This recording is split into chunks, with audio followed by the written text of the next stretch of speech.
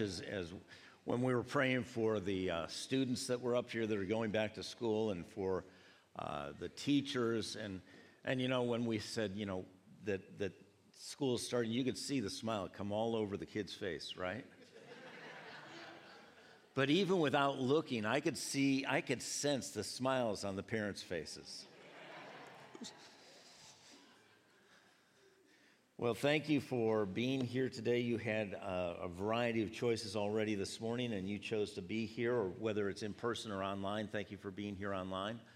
I believe that there is something that God wants to implant in you and impart to you today.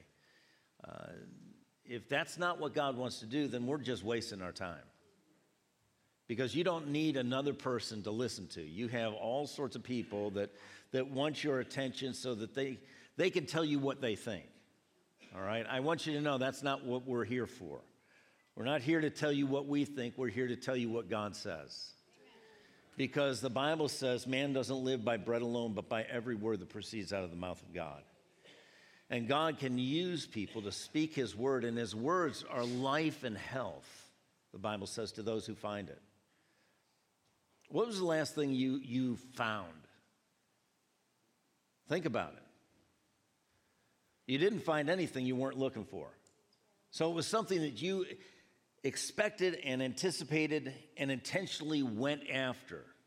And today, that's what we need to do. We need to expect to hear from God. You may say, well, I don't know if I can. The Bible says his sheep know the voice of the good shepherd. If you're a child of God, you're his sheep. And he'll make it clear to you what he's trying to communicate with you. And you may not hear audible words. I've never heard an audible voice from God, but I've had direction and guidance and correction and instruction from God throughout my life since I came to Christ. And it's supernatural, but rarely is it spectacular. See, a lot of times we think, it's got to be spectacular. If God was going to do spectacular, would Jesus have come to a little stable? Our God is a supernatural God, but he's not always spectacular. That's what the world wants to see.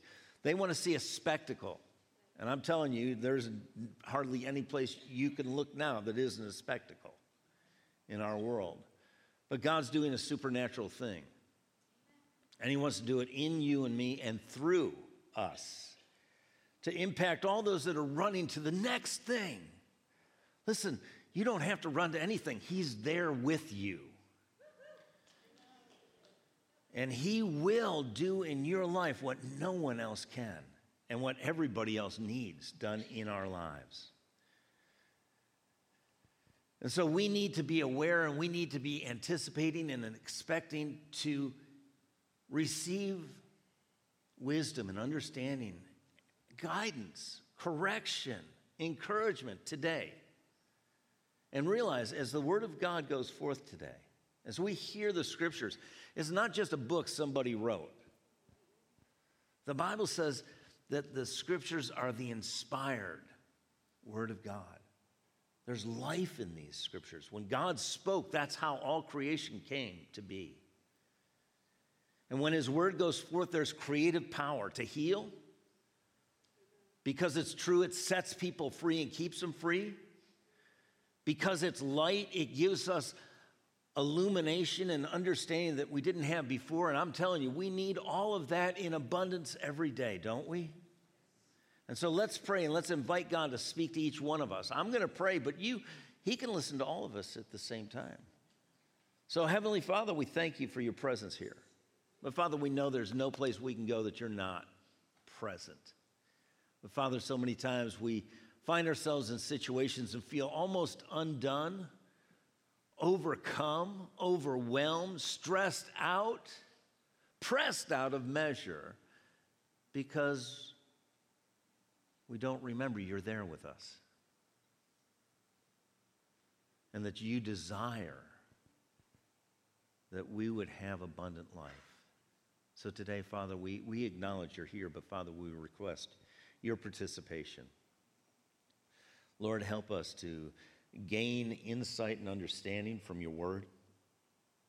Give us direction and correction from your word so that we can make the adjustments we need to stay on track with you and to experience the abundant life and see your glory fill this earth. And so, Father, we thank you. We thank you for what you have done. We thank you for what you are doing, and we thank you for what you will do, the best that's yet to come. Because, Father, we know you're taking us from glory to glory as you desire to do with all. But as we choose to listen, to hide your word in our heart, and to walk in the way of your word, led by your Spirit, we'll see your glory in this earth. And we thank you, Father, for this. In Jesus' name, and everyone said, amen, amen, amen. I wasn't sure how to start this out this morning. We've been talking about something that is common to all of us.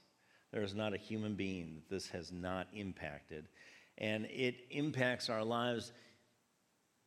I was very aware of it this morning, even before I got out of bed. And we've been talking about temptation. Now, anybody here not been tempted this week? I'm glad no hands went up because we would cast that spirit of lying out of you. But we're tempted, and I told you, I get tempted even before I get out of bed. But some of you do too, because I get tempted to stay in bed. I just want to stay there. This was one of those mornings. I just wanted to stay in bed. And yet, I had to make a decision. You know, my wife wasn't forcing me to come. Nobody else was forcing me to come. And so I had to decide, am I going to get up or am I going to indulge my flesh? And I'm telling you, my flesh wants to be indulged. It wants to be pampered and babied. It wants what it wants when it wants it all the time. And I have indulged my flesh at times, just as we all have. But the Bible says this: if I sow to the flesh, if I give in to my desires, my longings apart from God, I'll reap corruption and destruction. Now, I know nobody here this morning has said, you know, I can't get enough of that corruption and destruction. And yet we almost pursue it when we turn to do what we want to do instead of what God wants to do. And that's the fight. We're supposed to fight the good fight of faith, and sometimes we find that we're fighting within ourselves. Paul had that problem. He had that challenge because being human, we all have it. And in chapter 7 of Romans, Paul said, you know, the things that I want to do, I don't do. Anybody relate? And the things I don't want to do, I do. I'm sure we all can relate to that too. And then he said, who is going to basically help me break free of this cycle of not doing what I want to do and doing what I don't want to do? Because we cycle in that until we allow God to have his way in our lives, and he sets us free and keeps us free because of the life he has to you and through you to those around you. But temptation is always coming, always there. Multitudes of times in a lifetime. Multitudes of times in a month. Some of you are like, keep going. Multitudes of times in a week, in a day, in an hour, in a minute, and sometimes second to second. And we need to know. We need to know. How do we deal with this? And we've been looking at the Lord's Prayer, the prayer he gave as a model to his disciples. He warned them before. He said, don't just pray this vainly. Know what you're praying. Understand why you're praying it. Realize the principles that are behind it. But pray. Pray. And so this morning we're going to go to the last verse of the Lord's Prayer in Matthew chapter 6. Verse 13, and start again where we left off. It says, "And do not lead us into temptation, but deliver us from the evil one. For yours is the kingdom and the power and the glory forever. Amen." And we just got to the first portion of that, and do not lead us into temptation, because that's an unsettling thing if you're not sure where God's leading you. If you don't know that your guide is out to bring you to the best place, then you're always going to be checking out what he's doing, because you can't trust him, right? Now, I want you to know you have a guide.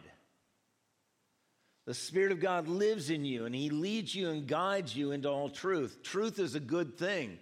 Truth doesn't always make us feel good, but it is a good thing, because we need truth. Because one of the major factors and weapons of the enemy in the last days is deception, and the only way you and I can make sure we're not deceived is to know what truth is. And the Bible tells us that God's word is truth. And what's a characteristic of truth? That it never changes. No matter how long it's been known, it never changes. Now, we have something going on right now in our society, in our world. We've got flat earthers. Now, you may or may not know about that. You may believe it. There are some very high profile, very intelligent people that believe the earth is flat. Now, I've never been off the earth. Well, I have at times, but I never stay off the earth. But we've had people that have traveled into space. They look back and they see that the earth is round, unless you believe that's a conspiracy.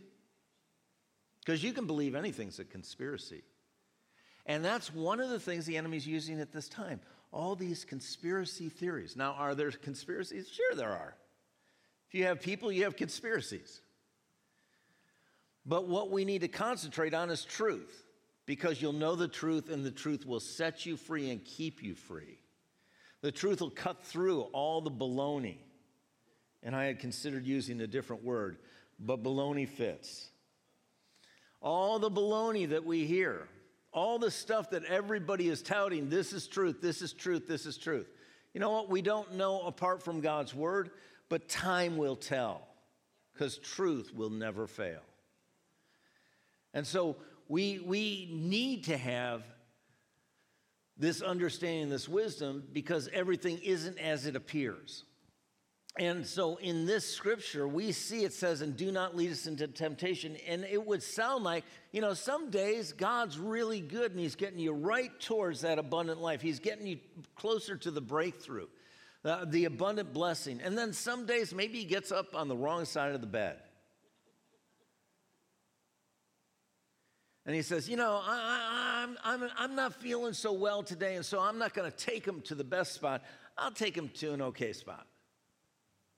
Or I'll take him towards something that'll trip him up. Do you think God wants you tripped up? He doesn't. He wants your life to be a revelation in this fallen earth of what heaven can provide. And that's the best. And so we found out last week that is not the most accurate translation. And there's a translation in the New Living that says it more accurately. This is what the New Living says. "And don't let us yield to temptation." God's not going to bring you into it, but he's going to be there when temptation comes. How many of you know temptation is coming? Right? Every day. And the enemy is trying to trip you up. And so when that temptation comes, God is going to, if you and I will look to him, help us overcome it. Because the Bible says we're overwhelmingly more than conquerors in all things through Christ who loves us and gave himself for us. So that means if we're more than conquerors, whatever temptation comes, God has a provision for you to overcome that and not get tripped up by it again. Does that sound good to anybody here besides me? Man, I lived a life of addiction to alcohol and to pornography for years and years and years, and tried desperately. I mean, I was really intentional and intense about breaking free of this because it was destroying my life and my health and the people around me. And I will tell you, I could not get free on my own. I had to come to that place of saying, God, I've tried and I've tried and I've tried. And just broken. I don't know why I can't do this. And the Lord reminded me of the scriptures. With God, all things are possible. All things are possible to those who will believe. And I had to look to God and humble myself and say, God, I can't do this on my own. And that's where I became very aware of God saying, it's not about your trying. My children try all the time. They try and they try and they try and they try and they try and they get so tired trying. He says, it's not about trying, it's about trusting. Come to me. Let me be your refuge, your high fortress. Let me be the one that is able to lift you up and carry you through everything. But it's a partnership. I'm not going to do it alone, and you can't do it alone. But together, it can be done. And so this temptation that comes all the time, we're going to face it, but we need to realize we're not going to face it without God. God's right there. Every time a temptation comes, God is right there with you. God is right there available to you. But if we think God is tempting us, then we might say, well, maybe I need to let this happen. That's exactly what the enemy wants. In that ignorance, in that deception, the enemy can steal, kill, and destroy. But when we know the truth, then we can stand against it. And we've got to realize God does not tempt. In James chapter 1, verse 13 through 15, it says this, let no one say when he's tempted, I am tempted by God, for God cannot be tempted by evil, nor does he himself tempt who? Anyone. He does not tempt. Now, God will test us. Just like they test gold to see what degree of purity it is, God tests us at times, but never with evil. And it's to reveal not to him, but to us where we are. You know, we say, I'm really faithful. The Bible says everybody proclaims their own faithfulness, but a faithful man who can find?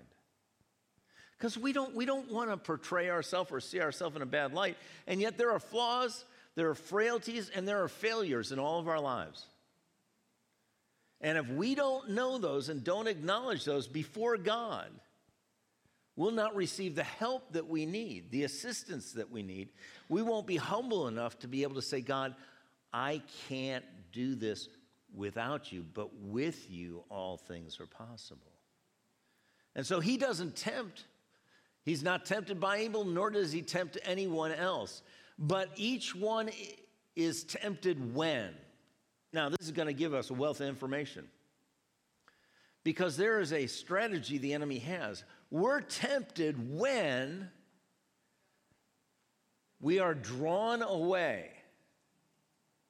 Now, if something's drawn away, that means there is a gap starting to appear between what it was with and where it's going. It's going away. When we're drawn away, what are we drawn away from when temptation comes? We're drawn away from God himself. God is everything we need. And all of a sudden, this gap starts to appear spiritually. We have these desires, and these desires start to get solicited. Because temptation is a solicitation or a provocation. If someone is soliciting, what are they doing? They're trying to sell something that you don't need. Think of a telemarketer. All right, I hope we don't have any telemarketers here.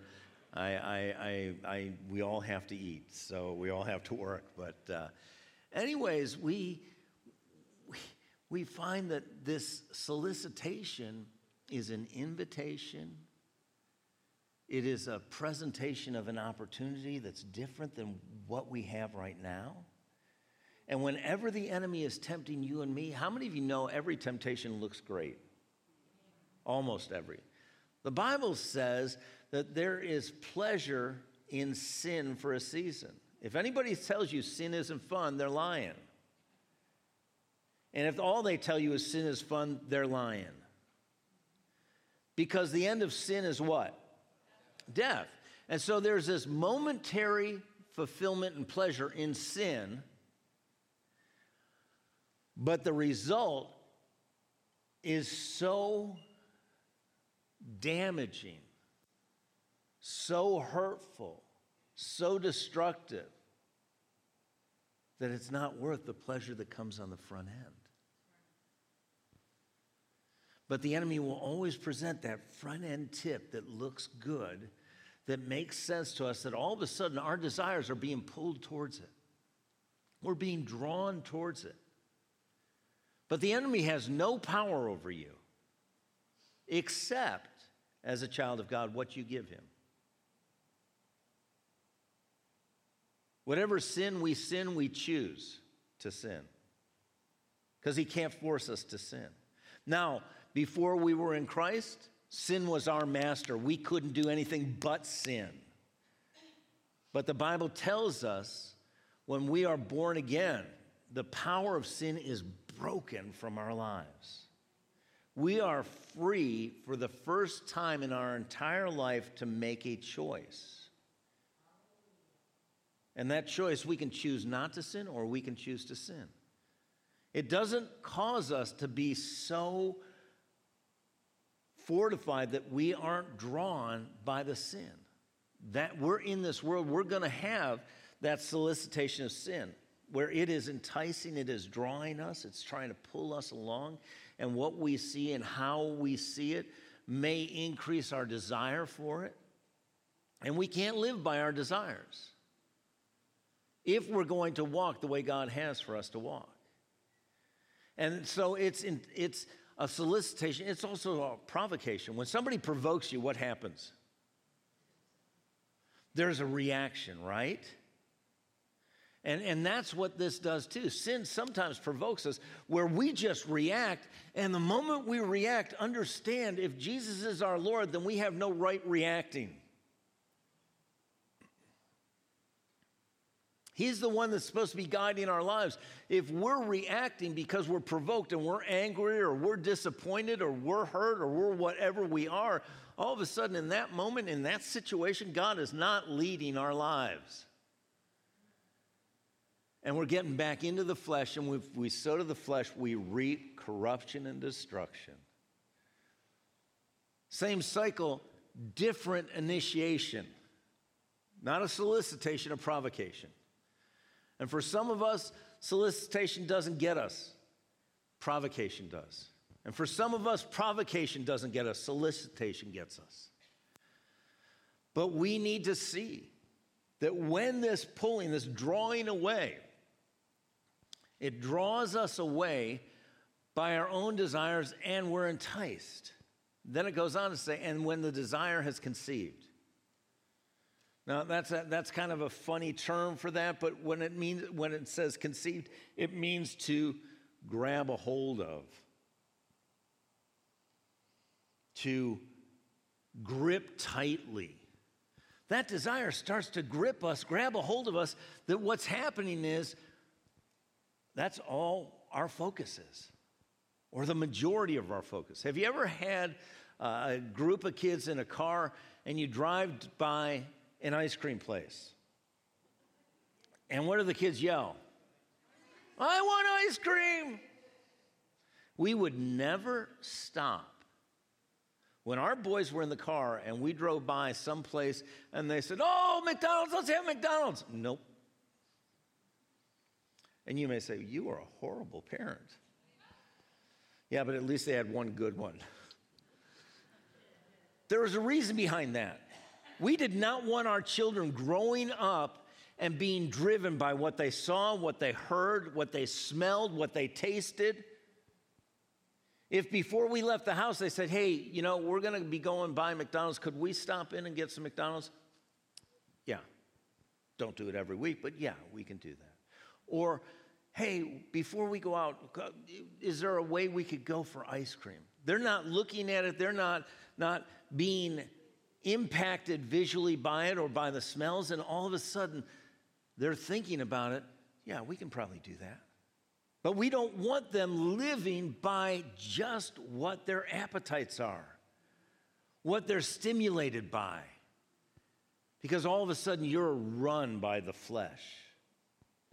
And your life is a roller coaster. We need to be led by the Spirit of God. We need to be led by truth. Because temptation is always coming. It goes on to say, when the desire is conceived, it gives birth to sin, and sin, when it is full grown, brings forth. And that's not anything any of us want, and yet we find ourselves wrestling, having these things go on in our lives that we don't want. As Paul said, the things I don't want to do, I do, and the things I do want to do, I don't do. But he finally, in chapter 8 of Romans chapter 7, he says, thank God, the Spirit of God is the one that can free me. And I'm paraphrasing. But he's the one that can set me free of not doing the things I want to do and doing the things I don't want to do. Because that's always the answer. God is the answer for setting us free and keeping us on the path of life. And so we started last week to look at the first sin in humanity in Genesis chapter 3. Adam and Eve are in the garden. God's made the garden. God has placed all the animals there. He's created everything. He's placed man in the garden, then created Eve from a rib in Adam's body and presented Eve to him because Adam was alone. And it wasn't good that Adam was alone, that there was no one like him, that he wasn't connected. Doesn't mean you have to be married, but you do need to be connected. The worst penalty in our society is to cause somebody to be alone.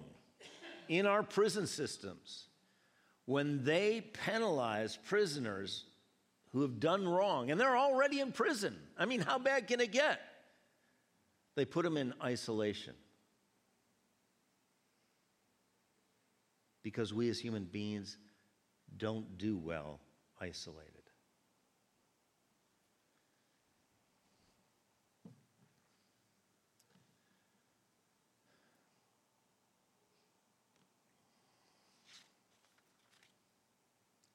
And so Adam received this gift that God had made of Eve. And now they're in the garden. And in chapter 3, it starts out this way. Now when the serpent was more cunning than any beast of the field which the Lord God had made. And he said to the woman, has God indeed said, you shall not eat of every tree in the garden? Now, there is so much here that we don't have time to really look into. But we're going to find out that Adam was there with Eve. And who's the serpent addressing? Who's the enemy addressing? The woman. And so he says, and he starts to question what God has said. The enemy is always going to try and get you and me to question God so that we become unsure. And when we become unsure, we choose usually not to trust as highly as we used to. And then we start to look for another source to be able to meet our needs. And there is no one that can take care of you and provide for you and protect you like God can. Verse 2, and the woman said to the serpent, we may eat of the fruit of the trees of the garden, but the fruit of the tree which is in the midst of the garden, God has said, you shall not eat it, nor shall you touch it, lest you die. And this is where we left off last week, because she said part of a truth, but she added to it something that God never said. So if you have a part truth, what is it a whole? It's a whole lie. And who is the father of all lies? The devil. And he causes us to embrace lies because if truth sets us free, what do lies do? It imprisons us, it hinders us, it robs from us, it destroys us. And that's where we see the enemy setting Eve up And yet Adam is right there. And so she says, well, this is what God said. God said we can eat of any tree except one, and we can't even touch that one or we'll die. Now, I want you to understand the mandate that was given that she's quoting comes from the previous chapter, chapter 2. And starting in verse 15, it's where God makes man. He sets him in the garden, and he tells him, you can eat from all the trees in the garden except one. You can't eat from the tree of the knowledge of good and evil, because in the day that you do, you will surely die. That was God's word to Adam. But guess where Eve was? She wasn't there yet. In the same chapter 2, in verse 21 and 22, that's when God puts Adam to sleep, takes out a rib, and fashions Eve from the rib. She has not heard this firsthand. So she heard it from somewhere. And I had somebody talk to me after service last week saying, I think that Adam probably told her the wrong thing. It's a possibility. But we have no place in Scripture that indicates that. And so in this moment, she's quoting God, but she's adding to it. And the Bible tells us in 3 different places, one in the book of Revelation, that we should not add to or take away from the Word of God. Because the Word of God is enough in itself. We don't need to add any wisdom because we don't have wisdom that's going to embellish what God has already said. And we don't have to take away from because what God has said is the best. And so she's in this moment where she's now misquoted God. Now, we don't know where the enemy was when God gave this mandate to Adam, but I believe that he was probably kind of crawling around somewhere, spying on God and Adam, and may have heard this. And when he heard that she said something that was added to it, he may have been immediately understanding that she didn't know what she was talking about. When you talk to somebody and they sound like an expert until you find out what they're talking about and realize they don't know what they're talking about, they've just hung themselves. They've trapped themselves. And in this moment, Eve is being trapped. It goes on to say in verse 4 and 5, the serpent said to the woman, you will not surely die. This is an outright affront to God's word. He is challenging God's word. And he's challenging Eve. What do you believe? He didn't say that. See, today you've got to determine, what do you believe? Who said it? Is it because somebody else said it, or God said it? Because if you know God said it, you're less likely to let go of it. But if you said, well, Pastor Jeff told me this on one of the messages on Sunday. Pastor Jeff doesn't matter. Because anybody can get a platform. It doesn't have to be a physical platform. We've got all sorts of people all over the world with electronic platforms that are speaking things that are not true. And unless you know the truth, you don't know whether they're speaking the truth. And that's why it's on us that we need to study the Bible. We need to memorize the Bible. We need to meditate on the verses of the Bible and build them into us, because the Bible says, I hide your word in my heart that I might not sin against you. That temptation will never trip you up if you know the truth about what you're being tempted in.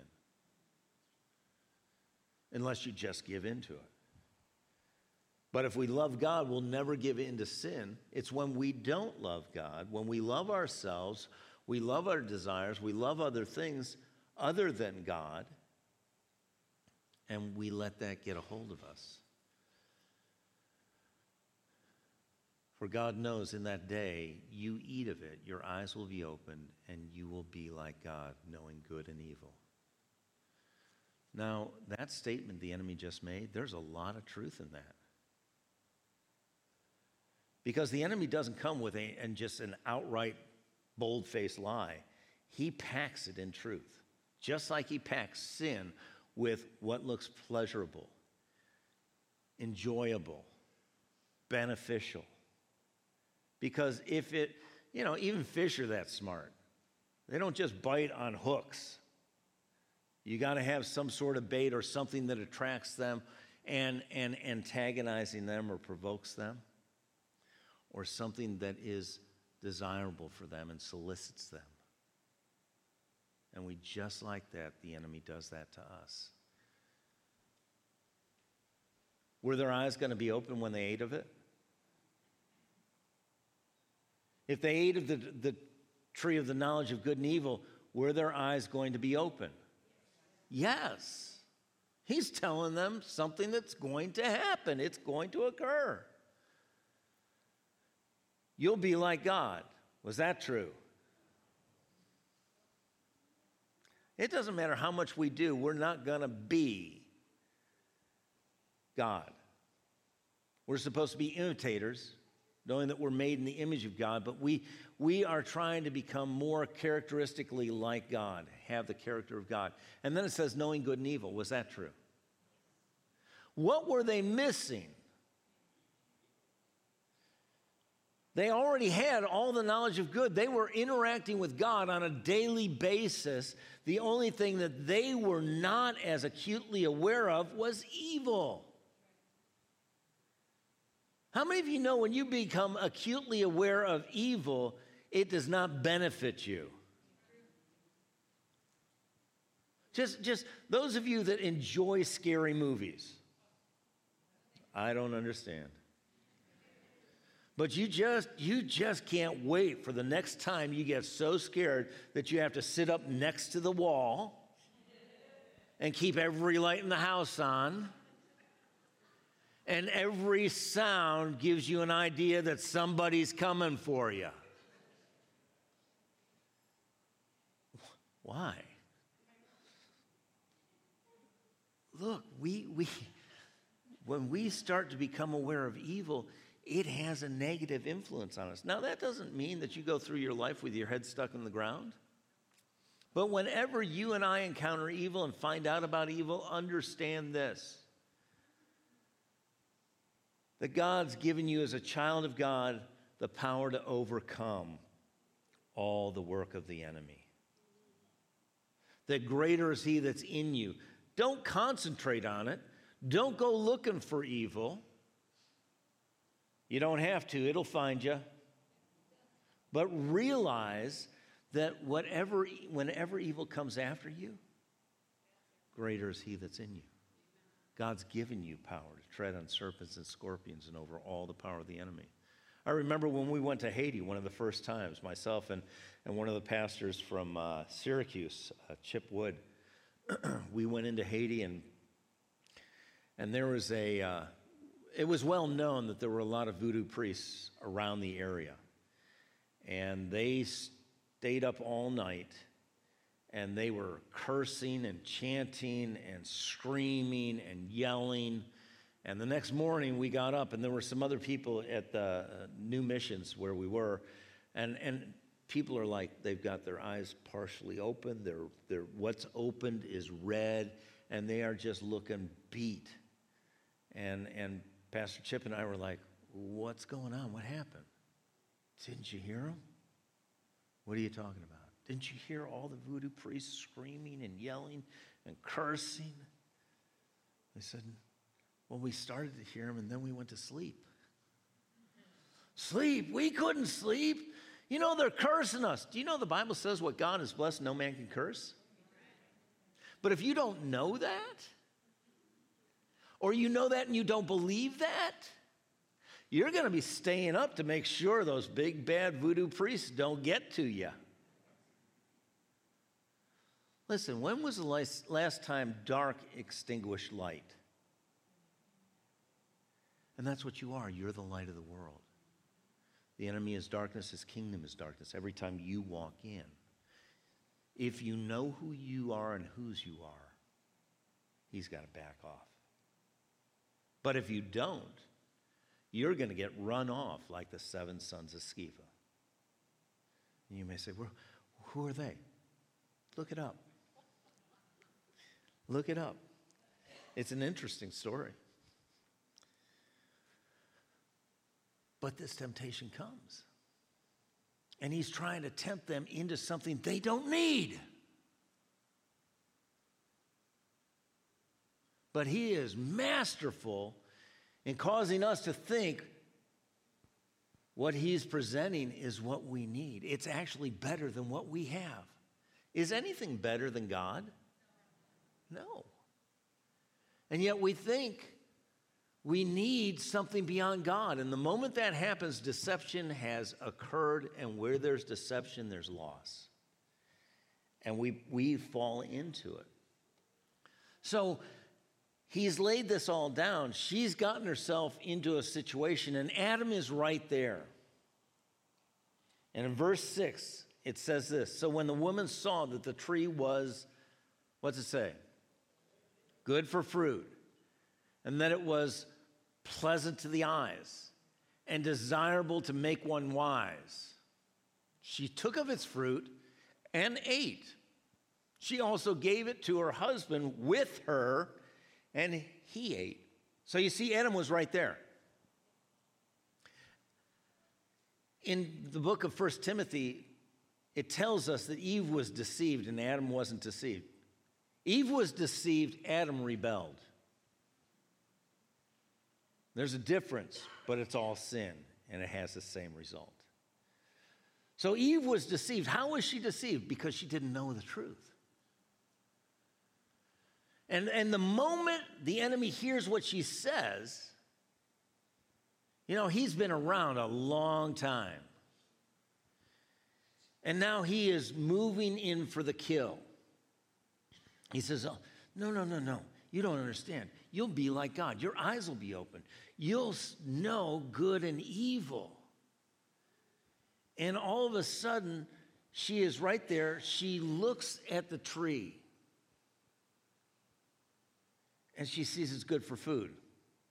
How many of you know that's one of the needs that we have that we can't go without? We've got to eat. Now, how much we eat is our choice. So this is something that naturally it's got to draw for her. Man, it looks good for food. Then it says, pleasant to the eyes. It was appealing. When you see something catches your attention, is it easy to refocus and forget about that stuff? No, it usually stays with us for a while. And then it says, desirable to make one wise. How much wiser did she need to be? She knew God. And honestly, our little brains, that's not, I am not being demeaning to you or me. We have a brain this big. There are animals on our planet that have bigger brains than us. But no matter how big our brain was, we couldn't contain all the knowledge that God has. And we don't need to because we have God. And so she ate. She took the fruit. Now, what do you think happened the moment she grabbed that fruit? How do you think she grabbed it?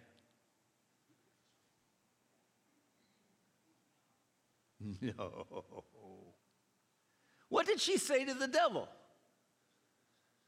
You can't touch it or eat it because God said we'll die.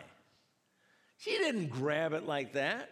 She was looking longingly but fearfully looking at that.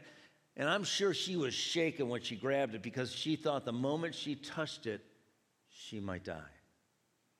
But look, hey, God was wrong. Right? At least what she thought God said. If he's wrong about that, what else is he wrong about? Well, I'm not dead and I touched it, so I might as well eat it. Now, please know it wasn't an apple. Apples get a bad rap. It was a fruit, but we don't know what it was. The fruit. of the tree of the knowledge of good and evil. And so she ate it. And then Adam's standing right there. What a coward. I'm serious. What a coward. His role is to protect. And he hasn't protected his wife. He didn't correct her the moment she said something wrong. Now, husbands, don't make it your job for the rest of your life to correct your wife. Because if you do, you're not going to have a happy life. But there are times we need to correct each other. The wounds of a friend are better than the kisses of an enemy. And sometimes we need people to speak up into our life and say, what are you doing? Hold it. You kidding me? I was there. Eve, don't do it. He didn't say don't touch. He said don't eat. And when he saw that she had touched it and had eaten it and she hadn't died, how many of you think the enemy just poured it on for Adam to say, I guess that wasn't true? Now, it was partially probably about that, but how many of you know that when God brought Eve to Adam, it was the most wonderful gift he had ever seen God give him? And now he's got a choice. Is he going to choose God or choose Eve? That's his choice. And he chooses Eve, and he eats. And the Bible tells us the eyes of them were open, and the first thing they noticed, they were naked. They'd always been naked. But it wasn't just the fact that they were naked. They were ashamed of being naked. All of a sudden, shame starts coming into their lives like it comes into all of our lives in a fallen world. And what do? They try and fix it. And they sew together leaves from a fig tree. Big mistake. If you have never seen a fig tree and never touched the leaf on a fig tree, you would not know what this is telling us. A fig leaf is kind of smooth on the top side, but it's got all these little spiky, sticky things that poke you on the bottom side. They're making that to cover their most private parts. Here, put this on. Okay, you put this on. Okay, we got, ow.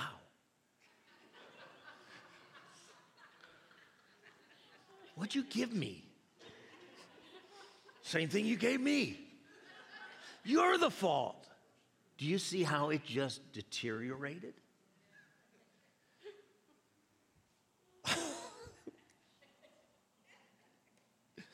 I remember when we were in Israel on a trip and we had gone past a fig tree and I grabbed the leaf and I was like, this is awful. And so I showed Deb. So this is going from bad to worse because all of a sudden they're being tempted in these temptations. These three temptations, are the temptations that every temptation falls into, one of these three categories. It's how you're tempted, how I'm tempted. And it says in 1 John chapter 2, verse 15 through 17, it says, do not cherish the world or the things that are in the world. If anyone loves the world, the love of the Father is not in him. But right in verse 16, it says, for all that is in the world, and it's talking about this fallen world, the lust of the flesh, the cravings of sensual gratification, the lusts of the eyes, the greedy longings of the mind, and the pride of life, assurance in one's own resources or in the stability of earthly things. These do not come from the Father, but are from the world. The world passes away and disappears, and with it, the forbidden cravings, the passions, desires, and the lusts of it. But he who does the will of God and carries out his purposes, his life abides, remains forever. So we have the lust of the flesh, the lust of the eyes, and the pride of life. The lust of the flesh, that was where Eve saw that the fruit was good, the tree was good for food. These desires, these human desires that get out of control and destroy our lives. The lust of the eyes, it was appealing, it was attractive. And all of a sudden we're being drawn towards something that we know we shouldn't be drawn towards. You know, you've heard this, beauty is only skin deep. It doesn't matter how beautiful any human being is, time takes its toll on the outside. Though the outward man perishes, the inward man is being renewed day by day. We're supposed to be becoming more radiant, more life-filled than ever before because we're walking with God. And so don't look at the surface. When you look at Jesus, when you see who he was, when he came, where he came, how he did things, man, he wasn't the most attractive, appealing person. The Bible tells us that too. There was nothing in him that caused us to be drawn to him that was physical. But I'm telling you, we're all drawn to him because of who he really is, not just what he looks like. So the pride of life was when the enemy tempted her with saying, and you'll be like God. You'll know everything. You'll know all the good and all the evil. You'll be just like God. That pride of life is about a superiority that we want over who we are right now or over other people. And it's constantly there. We battle with it. But how do we deal with this? In Hebrews chapter 4, verse 15, it says this, for we have not a high priest, that's Jesus, who is unable to understand and sympathize and have a shared feeling with our weakness, infirmities, and liability to the assaults of temptation. Temptation assaults you. It assaults all of us. You can't choose when you're going to be tempted and when you're not going to be tempted. You can't put it on hold and say, you know what, I think I'll pause temptation for a while. Man, if you even thought about saying that out loud, the enemy would pour it on. But one who has been tempted in every respect as we, yet without sinning. It's talking about Jesus. Tempted in everything, and yet he didn't sin. How did he possibly do it? He was not just tempted in the things, he was tempted in everything. Every temptation that a human being could have, Jesus was tempted with. But he was without sin.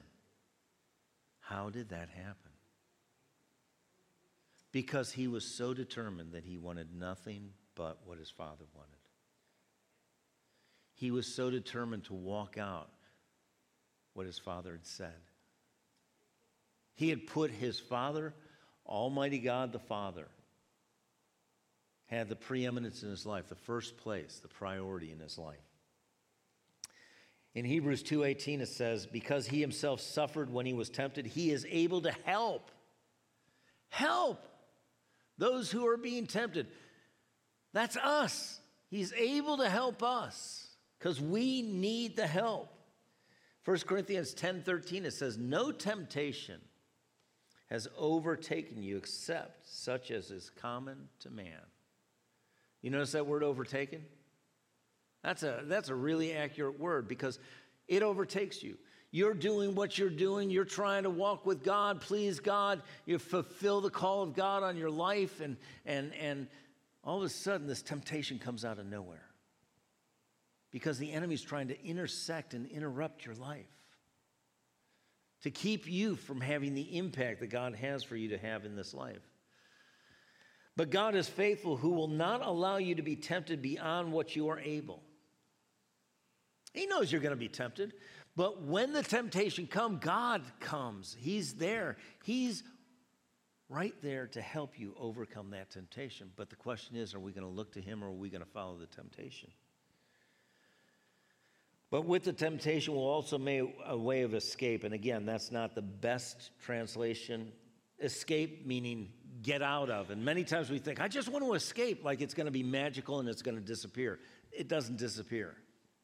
You have to walk it out. You have to choose to be aware of the temptation, focus on God, yield to God, not to the temptation, and continue to stand and walk out your life as that has a pull, solicits you or provokes you.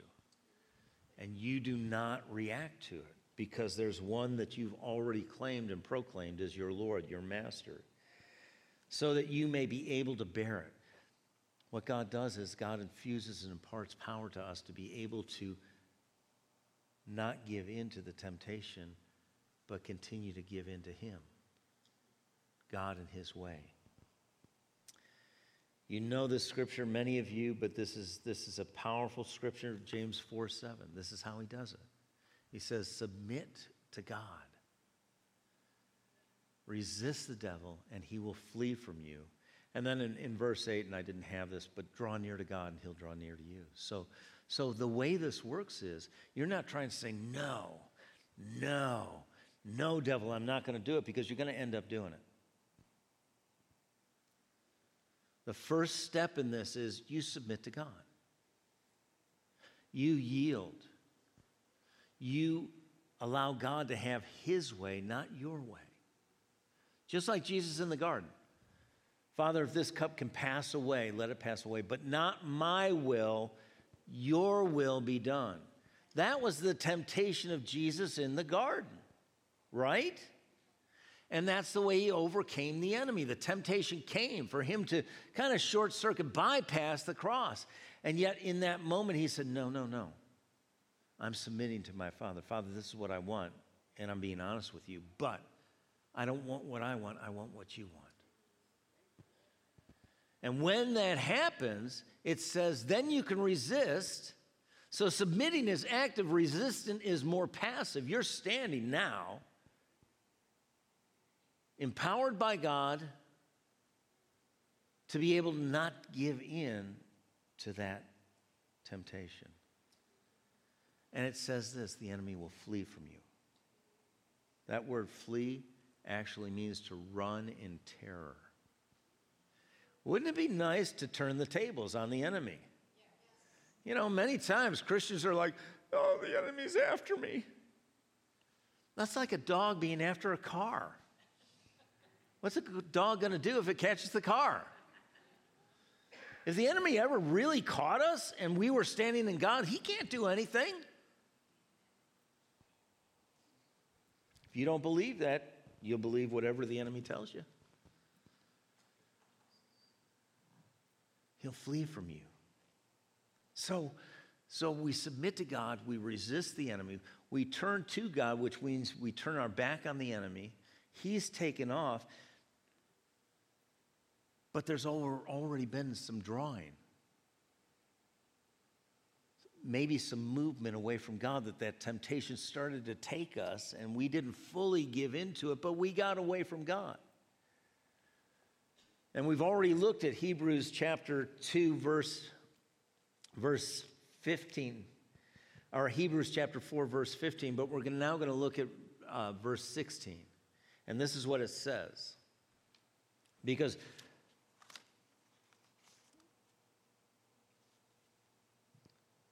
let us then fearlessly and confidently and boldly draw near to the throne of grace. See, we can't stand out there on our own. We've got to get back to God. We've got to draw near to the throne of grace. And grace is not just the favor of God. It says that it's the unmerited favor of God. But you're saved by grace. And there's a power there. There's a provision there that is transformational. That grace is God's empowering presence, power, provision to cause you to be who He created you to be and do what He created you to do. And so we draw near to this throne of grace, this throne of empowerment. And it says that we may receive mercy. Why mercy? Because we've all been drawn away. And we need mercy. We don't need what we deserve. We need a break on what we've done. God, show us mercy. Don't give us what we deserve. And then if mercy doesn't give us what we deserve, grace gives us what we don't deserve. So when we're drawn away, we get reinstated with mercy and then re-empowered by grace. Grace to help in good time for every need, appropriate help, well-timed help, coming just when we need it. God wants you to have what you need just when you need it.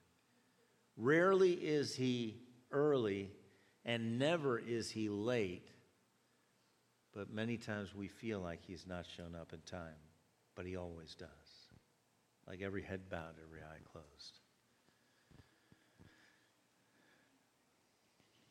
When we see that God is there, and we see Jesus teaching us to pray, Father, help us to not yield to temptation when it shows up. We have to understand that temptation is going to show up. It's not if, it's when. And the when is often. And the most inconvenient times. But in the midst of the enemy trying to tempt you, God is there to fortify you. God is there to impart and empower you. As we recognize we can't do this on our own. But it can be done with God and for God. Working in us and through us as we submit to him. And then we can resist the enemy and he'll flee.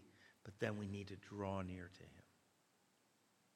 This morning, if you're here or you're online and you have never turned to Christ to trust him for your salvation as Savior and Lord of your life, you have the opportunity today. Today we're going to pray a prayer of repentance and of recognizing who he is and receiving him as Lord. And it is a new beginning. And that's what God has. God has new beginnings for us every day. His mercy is new every day. His grace is new every day. And so if you've never trusted in Christ or turned to Christ and professed him as Lord, do it today. Don't wait. I'm going to invite everybody to pray here. If you're online, pray with us. Heavenly Father, I thank you for your Son, Jesus, who willingly left heaven, came to earth, lived a sinless life in a fallen world, tempted in all things, but never sinned. Today, Lord Jesus, I confess I've sinned. I come to you as one in need of a Savior. Today, Lord Jesus, I thank you for your forgiveness. I thank you for your blood that cleanses me from all sin. I repent and turn to you to trust you as Lord and Savior of my life. From this day forward, I am yours. You are mine. Thank you for saving me. Lord Jesus, amen, amen, amen. If you prayed that prayer here today, let somebody know before you leave so that they can celebrate this new beginning that you have. If you prayed online, go to the website, reslifeny.org. Go down to where the prayer requests are. Let us know that you prayed. If you want us to pray for you by name, give us your name. And if you want us to contact you, give us some contact information. Would you stand? Life Care. It's coming. It's coming. Can't wait. It's going to be great. For the rest of us, you are fortified. You're empowered. You're prepared for what may happen even before you hit the door. You may be tempted to think poorly of somebody or think better of ourselves than we should. But whatever the temptation is, God is there to empower you to overcome. So you can face anything and everything knowing that God is with you and for you, and there is nothing that can stand against you. Amen? So I just want to pray for you before you go today. Heavenly Father, I thank you for each and every one of your children here, those online. I thank you for your presence that goes with us. But Father, your word says you go ahead of us. You go before us and prepare the way. So Father, we're grateful for that. You're also our rear guard. You protect us from anything coming up behind us, except for what your word says, that your blessings will overcome us, that you daily load us with blessings and benefits, that, Father, in the abundance of our lives, we can bring your life to those that don't know the life you have for them. Father, we thank you that you uphold us with your right hand of righteousness. You cover us with your songs of deliverance and songs of love and of peace and of joy, and they resonate in us so that we truly are in this world, but we're not of this world. Amen. Thank you, Lord. Father, we're citizens of heaven. We're joint heirs with Jesus Christ, is what your word says. And we thank you that we can represent you clearly, consistently, and accurately every day for who you are. You are love, and every good and perfect gift comes from you. So, Father, thank you for your abundant life, your abundant blessings, and thank you for the opportunities you're going to show to us this week to be able to impart and impact the people around us that you so love, you gave your son for. Thank you for all of this in Jesus' name, and everyone said, amen. Have a great week.